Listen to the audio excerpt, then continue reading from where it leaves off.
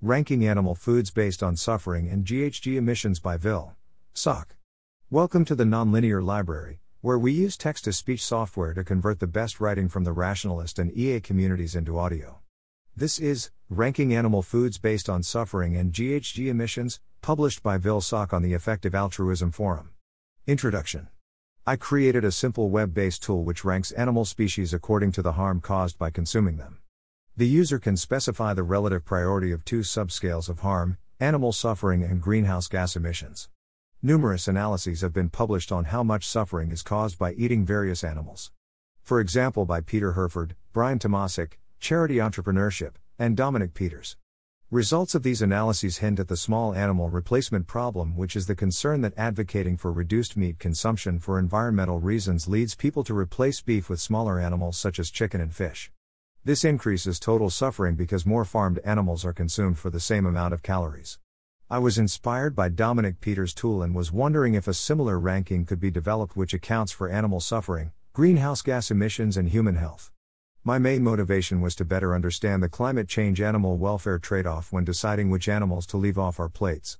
Due to difficulties with modeling health effects, I eventually narrowed down the harms to just animal suffering and greenhouse gas emissions and developed a tool based on Dominik's model. Methods. A simple model is used to calculate the animal suffering and greenhouse gas emissions subscale scores of each species in the dataset. The subscale scores are then combined into a single score which is used to rank the species. The animal suffering subscale estimates the number of hours spent on a farm to produce 2,000 kilocalories of food energy. The climate change subscale estimates CO2 equivalent greenhouse gas emissions produced per 2,000 kilocalories of food.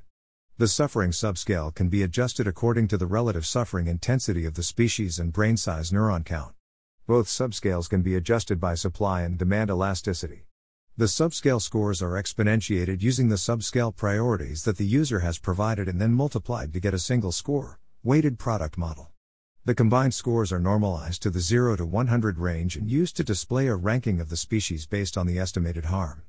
The user interface allows the user to set the subscale priorities, toggle the adjustments, change the relative suffering intensities and choose the brain weighting function. The goal is to enable the user to specify their beliefs if they don't agree with the default parameters. When playing around with the sliders, it seems that the model is generally consistent with the welfare-climate trade-off. If climate is prioritized, ruminants rank higher on the combined scale. If welfare is prioritized, smaller animals rank higher on the combined scale. Limitations. The model does not consider indirect effects on wild animal welfare. The suffering of wild animals could significantly exceed that of farmed animals. Indirect effects of farming contribute to wild animal suffering. It would be interesting to also analyze how changes in animal consumption affect wild animals through indirect effects on feed crop production. It is difficult to come up with meaningful subscale priorities. It would make sense to measure the disvalue of emissions and suffering based on the underlying values which cause us to be concerned about these issues in the first place. If, for example, I am motivated by improving welfare, it would be helpful to estimate the welfare impacts of climate change and factory farming on a common scale, which seems difficult.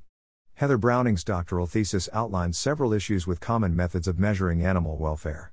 This includes the hours lived on a farm and relative suffering intensity methods that were used in this work.